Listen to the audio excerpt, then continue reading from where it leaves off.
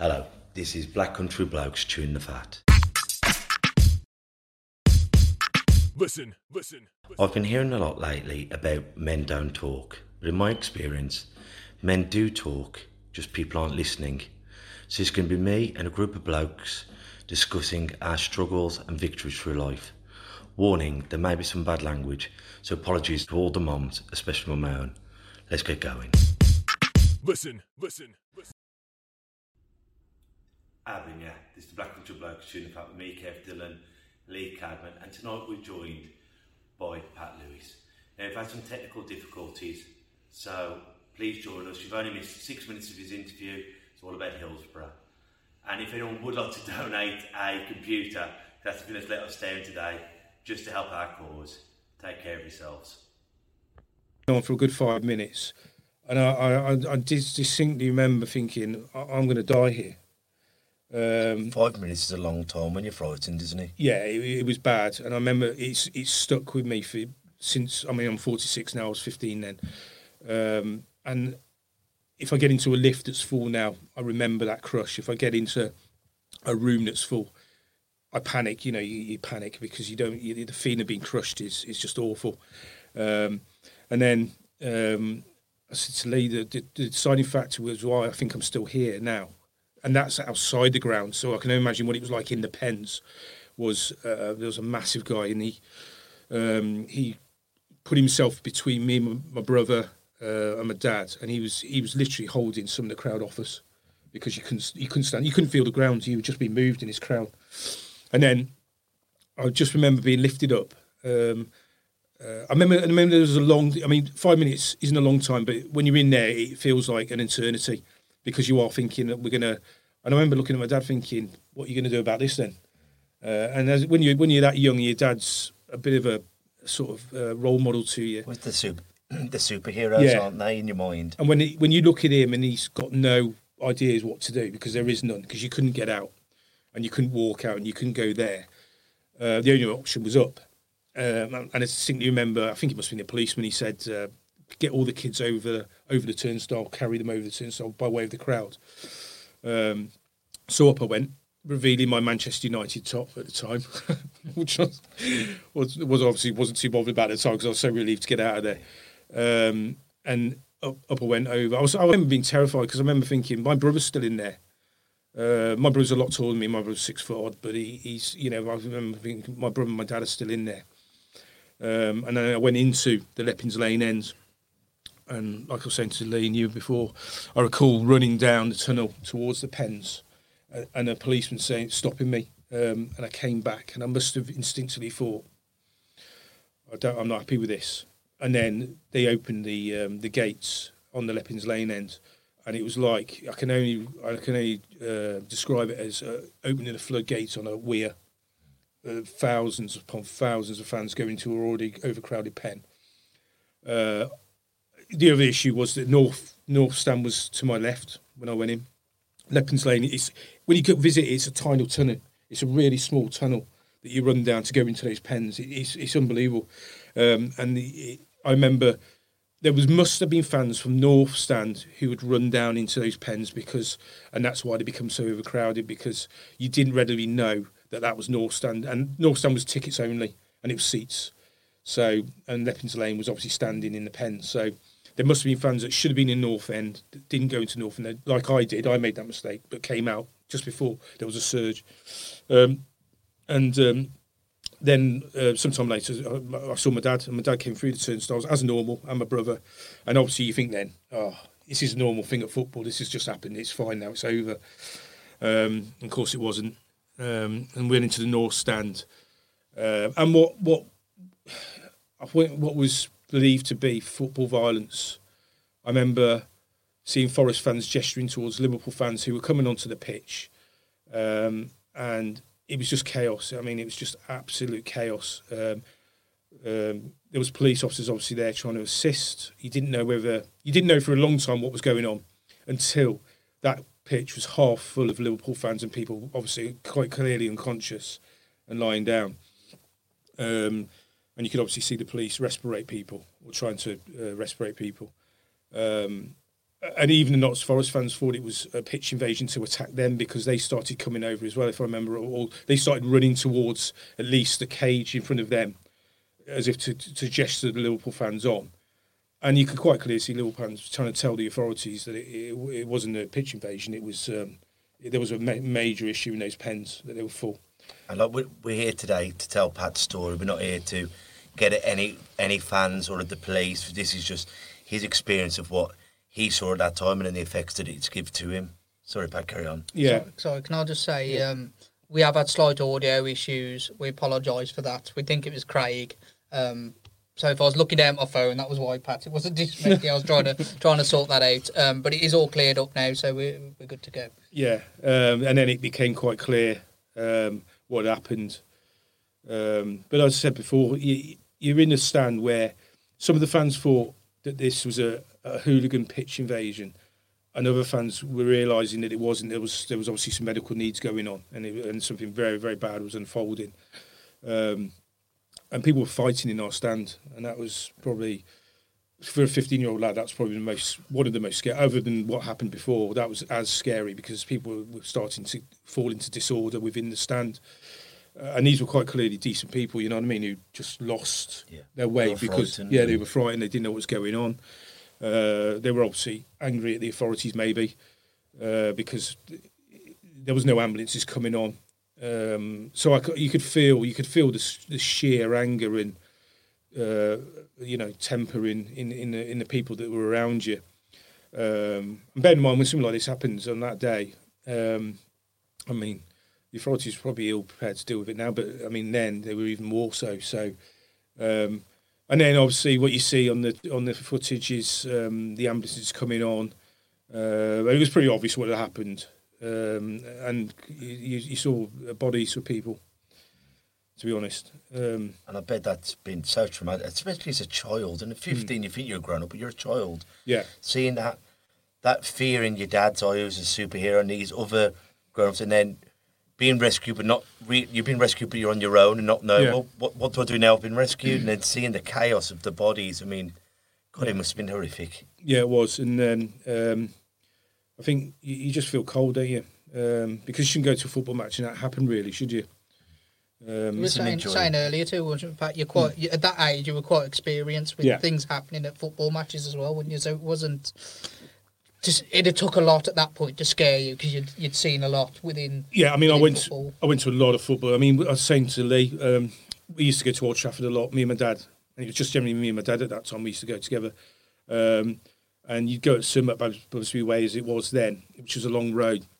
Thousands of Manchester United fans trying to get into their stands, it wasn't unknown to get kicked by a horse. They used to throw the horses down there to get a baton, the odd baton strike. You get an odd baton strike as well, or you could quite get into a crush because there's that many fans trying to get into the ground at one time. So you weren't naive. It wasn't naive. You weren't. I wasn't naive to crushes and sort of body movement, and sort of serious things like that. But that crush outside was. I mean, I've never forgotten that, and I can still feel it now today. Should we show that clip now? Yeah, let's get on. Hopefully, all this works for us.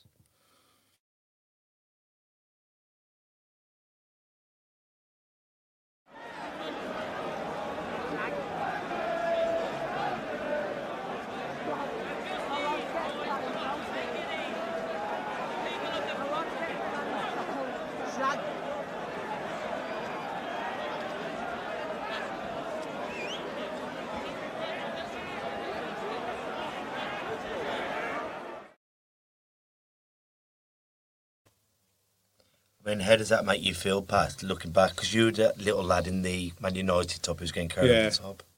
I find it quite hard to watch, to be honest, the other day. But it's I do remember it, and I've seen that footage many, many times now because it was at the inquest and everything. I mean, I was just so thankful to be out there, to be honest. So, because like you're saying, like by chance you were strolling through YouTube or something, and you hadn't forebed in years, and then that popped up, and it brought it all coming back to you, didn't it? Like trauma. Well, I started in when I'm probably about 46 now. Probably about 10 years ago, I started dreaming. It was really weird. I started dreaming Hillsborough again. I started getting that sound, you know, that crowd, you can hear what they're saying. Yeah. They're swearing and saying the word slang and things like that. I started hearing that again, and when I went to bed at night, I would relive Hillsborough again, and that came out of the blue for me. I don't know where that came from. I think it was because I saw a piece of footage, and I don't know who he was with at the time, but I said, that's me, that's definitely me there. And everything started coming back to the point where I ended up having counselling about it. So, because like back then in the late 80s, there wasn't the counselling, wasn't there? Wasn't like, oh, you've just seen so-and-so been crushed, you haven't lost, just, you know, counselling wasn't acceptable as it is today, is it? No. I mean, post-traumatic stress, isn't it? Yeah, it is. I'm better now. I don't really like to. I mean, it was hard doing this when we went through that footage and we together, and it was hard watching that footage. I was starting to get palpitations again. You know, like not a panic attack, but your chest gets a bit tight, don't you? You're starting to feel that nervous feeling, and you know, I felt that today. I just felt that now again. You know, so it's one of the. I say I'm better now. I mean, I went through. I still can't get into lifts, full lifts. I'll avoid them like the plague. I'm still wary of that feeling of being crushed, that feeling of not being able to get out, not being in control of, you know, where you are in the situation you're in. So I think I'll get that probably for the rest of my life. But I'm here today, and that's the main thing. And luckily, I didn't go into that pen because if it was that bad outside as it was, I can imagine what it was like in there. On that scary footage, I say we went through and looked at some footage earlier, and it gets worse from that point, doesn't it? Yeah. That really is the start of it, isn't it? That what we've just seen of you being carried over, and it doesn't. In actual minutes, it doesn't last that much long after that. No, but it just gets so much worse so quick. Yeah, and I think people should ask themselves the question of whether you could stop that from happening, because it happened so quickly. When you've got to make a decision, it's not always decisions aren't. It's great in hindsight to make a decision, but when you've got to make that decision, I'm still sort of, you know, for me it was a right decision because I'd been carried out, hadn't I? But for my family it was the right decision to open that gate because it saved my family. But you know, you then wonder whether that had an adverse effect on the pens, and that's what, you know. So that's what hangs heavy in my head really a little bit. But like, I bet like when you've lost your dad, you've lost your brother, and then I bet the relief of thinking, thank God Dad's here. Yeah, you know what I mean? Because as you say, like you've been carried away, they've saved you, but then it's like, what do I do with myself now? Yeah, you know what I mean? I bet that was such a part conflict of emotions, and then to see him again, thinking, thank God you am still alive. We am all leaving here.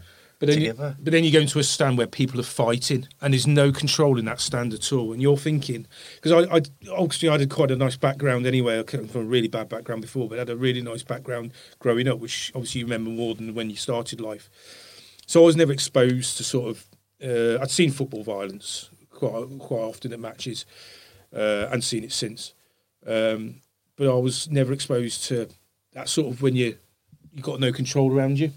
There's no security around you, so you know anything goes at that minute, and you're in that stand, and things are going on in that stand. It's going on the pitch, it's going in the pens. You know, it's a feeling I'd never had before, and an experience I'd never had before of not knowing what was going to happen next.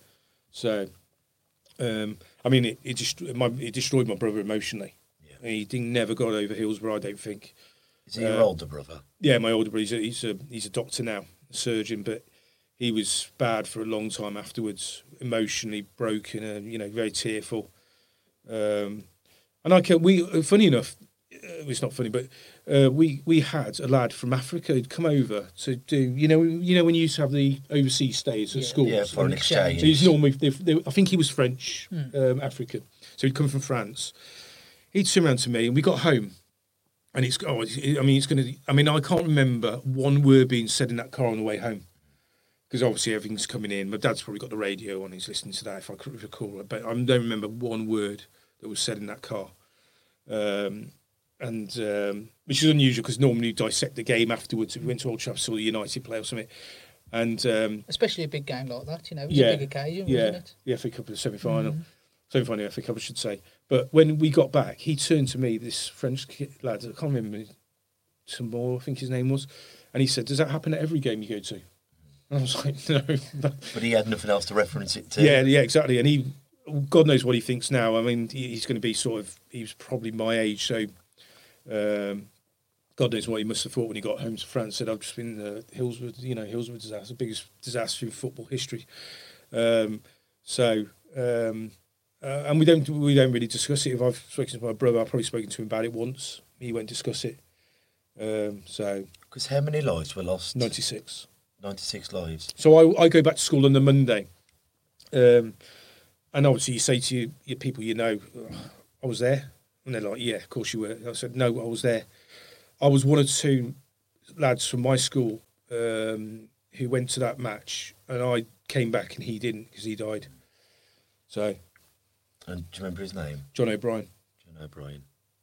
Like, at the end of this, have we got that clip? Yes, mate. Bear with me a minute. Our respects to those poor people who went there to watch a game of football and didn't come home.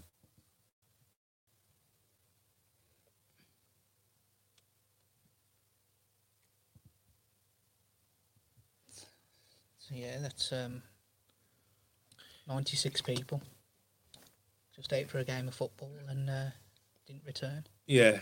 And I mean, I know your lovely wife, Kim. See, Kim, I have mentioned you. We're like the love of a partner and then being a daddy. That can, she's helped you no end, hasn't she? Yeah, she's been very supportive because she could see. The problem was for me is when it came back later, I found that a bit strange that I was fine and then it came back, and it must be something that just starts off those memories again. And of course, I was a dad then as well, so when you've got kids, you're thinking, well, what would I be thinking if I was there with my kids? And that was why it must have come back. And obviously, I went through a real bit. I went through a troubled time. I was trying to come to terms with it as an adult. Where I coped with it quite well as a kid, but as an adult couldn't cope with it very well.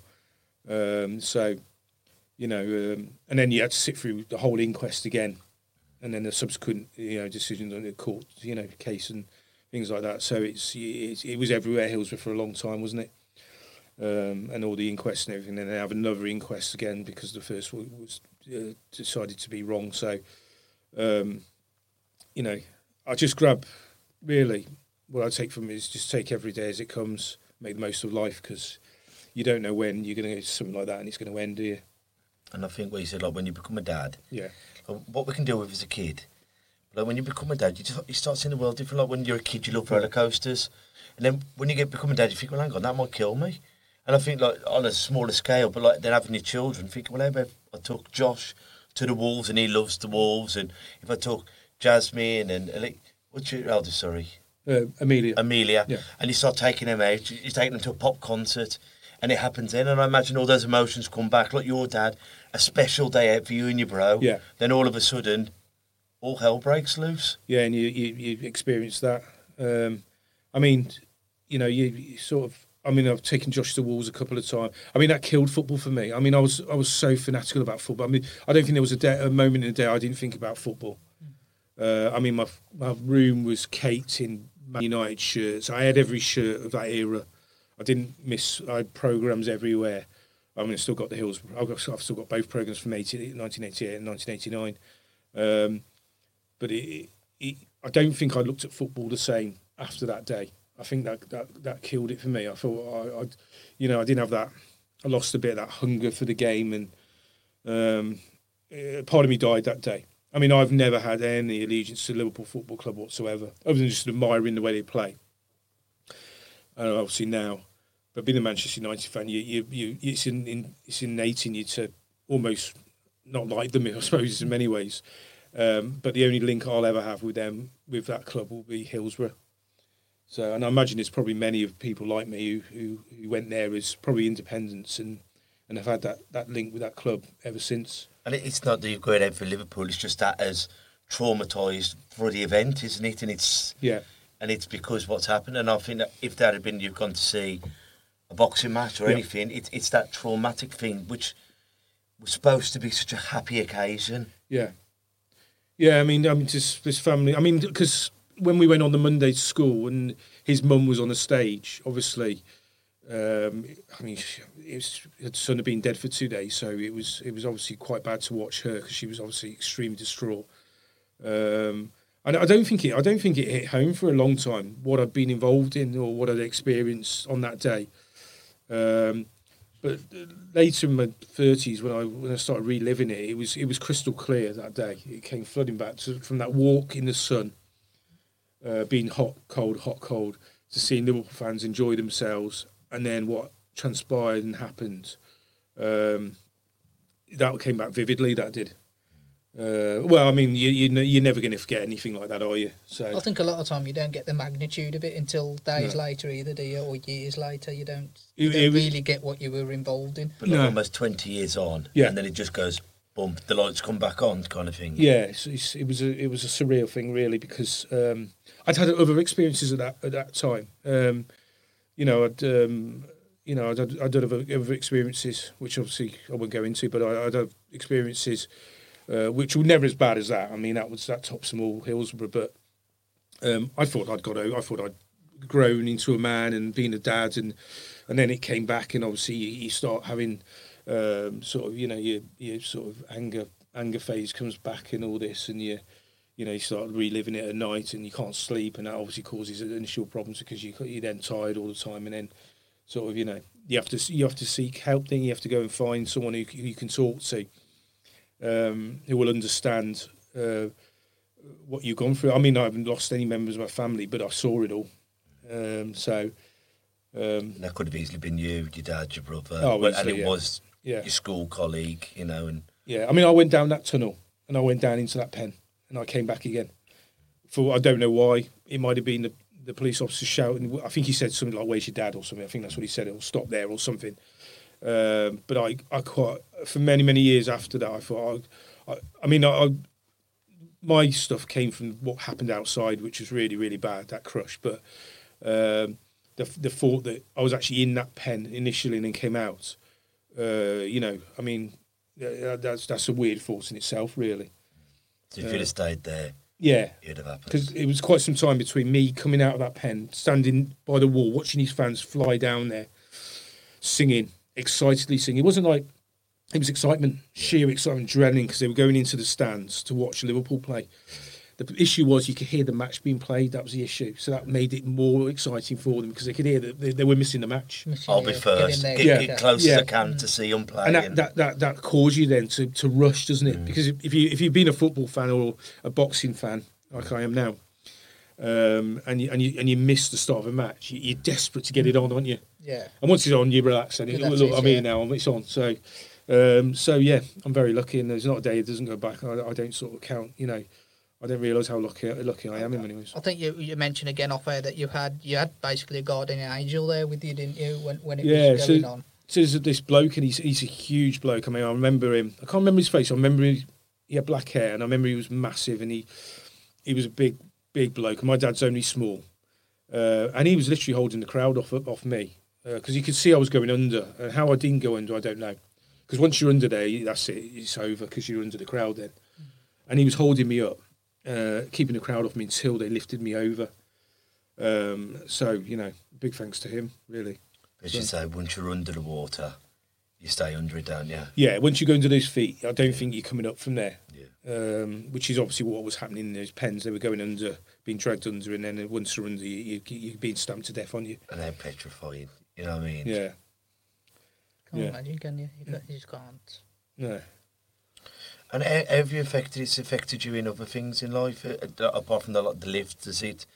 Have you had to live, obviously, did you find it affected you in the younger things, like going to a nightclub or going to a football match or a boxing match or whatever? Yeah, I don't like crowds. I get anxious about going places where there's lots of people. I don't like going places where there's lots of people. I remember going to a bonfire night at Himley Hall, and there was, if not hundreds, there was thousands of people there. All I think we've all been there at one point at Himley, and I don't enjoy that, to be honest. And I was literally saying to my wife, bless her, I was saying, I don't want to be here. I don't want to be here with this. It's that panic you get because I felt that panic. I thought, this is it. I'm dead. You feel that panicking feeling. That's the worst feeling. Is where you think, I can't get out of this. I'm not going to get out of this. This is it. And so if it hadn't been for that bloke, I think I probably would have died on outside that ground. So, which is obviously a weird thing to say, but I truly believe I would have, because my dad wouldn't have been able to do anything. And there was that many people behind us pushing, and you wouldn't. I was such a small kid. I'm a small bloke now, but I was tiny as a kid. I just wouldn't have survived that. But yeah, any sort of, to answer your question, Kev, any sort of where there's lots of crowds. I mean, football now. You go to a football match and you've got loads of space. The seats are, nicely positioned. You can walk through the walkways and go out and go to the loo and do whatever you got to do, and there's no crush or. So it's different football now. It was very much. It was different then. Because you were explaining this to me, because I don't know nothing about football. Yeah. But you had the seating area over there, and yours was all just standing area, wasn't it? No, it was in the north stand. Where the crush happened. Right, so the crush in the 80s, the crush was in the pens. Yeah. So you had a fence that went over, so you shouldn't be able to get over the fence because they were worried about crowd violence, weren't they? What happened was as those pens filled up, the fans came in.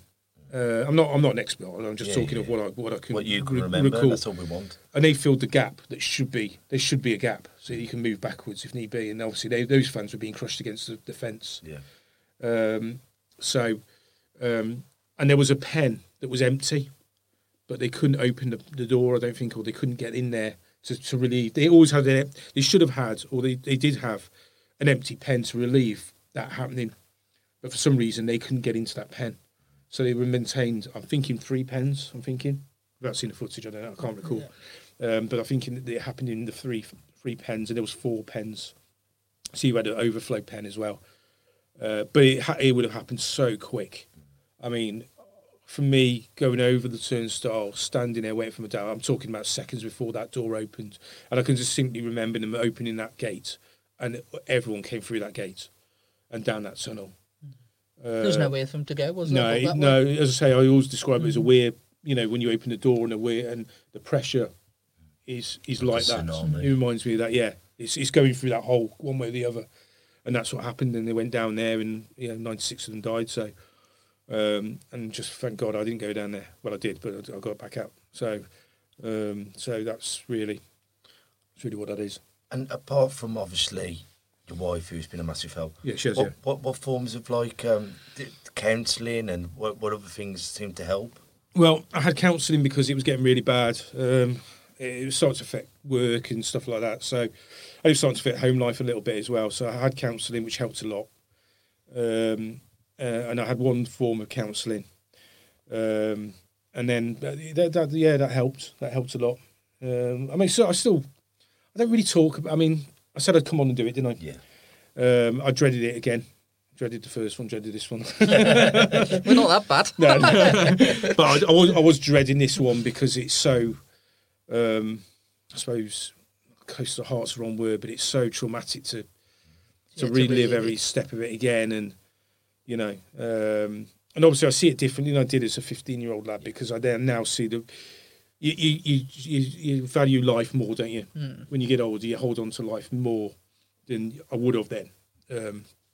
And obviously, being a father now, your emotions change. Everything changes. The emotions change. You're a different person, aren't you? As you get older, into your 30s and 40s, you become a different person completely.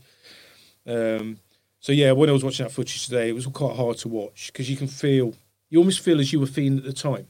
Again. It must be very hard to watch. And I'll say for something that was so many years ago, and rewatching it's just going to bring that back up. But on the same note, no doubt that helps you deal with it better by talking about it. Yeah. And again, I've dealt with things that have been not as traumatic, but nearly as traumatic since. Better, probably because I experienced that. We all know that we need to be. I come from that generation that we all come from, where you don't talk about your feelings. I was always surrounded by hard men, I suppose. And the main thing that linked them all together is they never spoke about their feelings or how they felt about something. And I took that on as being, I suppose if you talked about something, it was like a point of weakness, wasn't it? Yeah. I mean, we either talk. That's what we're trying to change, though, here, Pat, and that's why you're here. That's what you're trying to change. That's what we're trying to change. I mean, we either talk about it to learn from our lessons from the past, and you're learning from what happened that day and how that should never ever happen again, or you're talking about it for yourself, where you're trying to mend, aren't you, and forget about what happened and move on. So, I think I have moved on. I think I don't think about it all the time anymore. I mean, it still upsets me a little bit when I see it, and the footage and stuff. It still sort of takes me back there a little bit, but not so much now.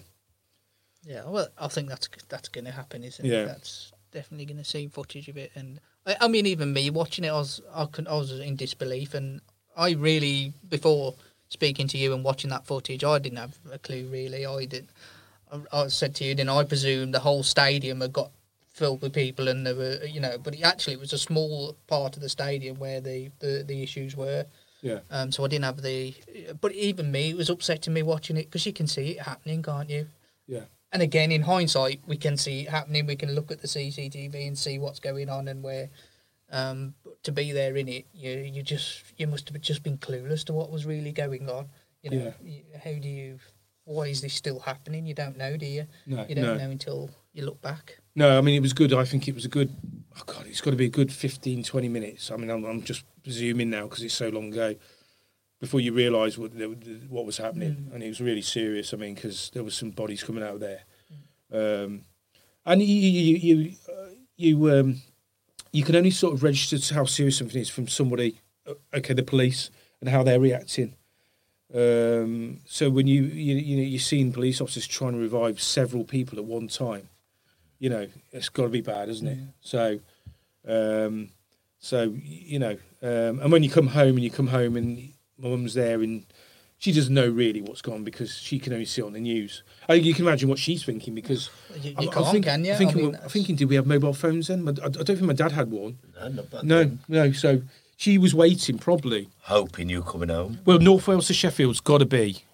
It's a good drive. It's got to be a fair 4-hour drive or something, 3-hour drive. So she was waiting, from the time it started, probably 6 or 7 hours to know that nothing had happened to us. Yeah. And how many poor other buggers were waiting that time, and then they didn't come home. But like your mum thinking, I just hope to God my family comes home to me. Yeah. And that's traumatic in itself, isn't it? Yeah, it is, yeah. We don't always see that side of it, do we? No. When you're in the fight, you don't think about your loved ones who are watching you. No. You know what I mean? Because you're just surviving, but for your poor mum sat there thinking, I want my family to come home. Yeah, it must have been bad for her. I mean, I remember her standing at the door as we came in, through in the car, because we had quite a big driveway, and she was stood there at the door. She was obviously waiting and watching the news, because they had that help. I just distinctly remember the helpline being on the news for all day and all night, probably. And obviously, I mean, when you talk about Hillsborough now, you're talking to a generation that probably weren't even born when it happened, so they probably wouldn't, not being insulting, but they probably wouldn't really understand the how bad that was. Well, Pat, I didn't until I watched that footage. I didn't fully understand what was going on, and I was born at that point. I was very young, but I wouldn't have been. I'd have been 84, so just after one. I would have been, 89, wasn't it? Yeah. So. Yeah. But it's just something you know the name, obviously. I knew the name. And you know something's happened, the big crush. Yeah. But it's like with anything, it's like with any history, it's great to have someone there to actually walk you through how they felt. Because otherwise it's just an after-school special, isn't it? But you've got to realise that affected so many families. And it can be just numbers on a screen, can't it, when you're not relating to an experience. Yeah. Although it's a lot of numbers, 96, it is just a number. But actually, that's 96 people. That's 96 families affected. You were saying there was the two girls. Two girls, wasn't there? Sarah Hicks and I can't remember the other girl's name. Apologise for that. So he lost his 2 daughters at Hillsborough. Yeah, just. I mean, that's your future generation gone, isn't it? In one game, you know. I mean, my mum lives up in Yorkshire, and I don't know how it happened, but she started talking to Andy Burnham, the MP. Oh yeah. Yeah. Now Andy Burnham, he led the charge for the inquest Right. on behalf of the Liverpool fans.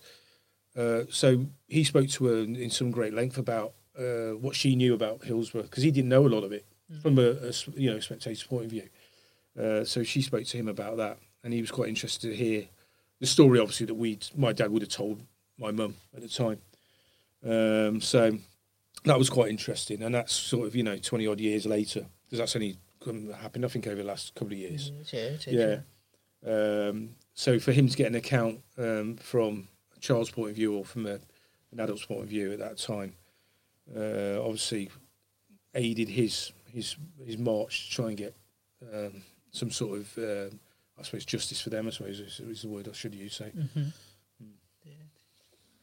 Well, Pat, unless there's anything else you want to say about it, I'm going to I'll advertise the next couple of shows. No, I'll just say thanks, my wife Kim, for my kids as well, really supporting me through it all.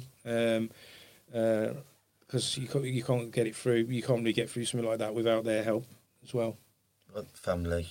And family hasn't just got to be blood. Family is those who you choose to have in your life. Well, me and Lee were up here earlier today because, as we know, we're all going into lockdown on Thursday. So me and Lee interviewed Bally Baines from Papyrus. Papyrus is it's a suicide line for youths, I think up to 35, yeah. But that will begin released on Thursday. So please watch it. Because Papyrus do so many wonderful things, different apps that people can get onto, hotlines, text messages. It's a brilliant organisation. And then on Tuesday, we are going to be going at slightly later times from next week. We're going to be going at 7:30 because obviously we're all going to be in different homes and whatever. And we're going to be joined by Sky Stewart, who is going to be coming on talking about her life and her journey. So before we leave, Pat, have you got any sayings or things that have got you through life? Just take every day as it comes, make the most of each day, your opportunities, and just grab life like they can't now. So, and then just remember that your life can be over in a split second like that, and just grab every opportunity you can. Enjoy life. So until we see each other next time, take care of yourselves and each other. Ta-ra a bit. Listen. And that's a wrap for another show. But if there are any comments or messages that you would like us to read out for our next podcast, please be in touch. There are also lots of different organisations at the bottom of this page, and hopefully they can help you or someone you care about. Please share this to spread the word. Until we talk next time, ta-ra a bit. Listen.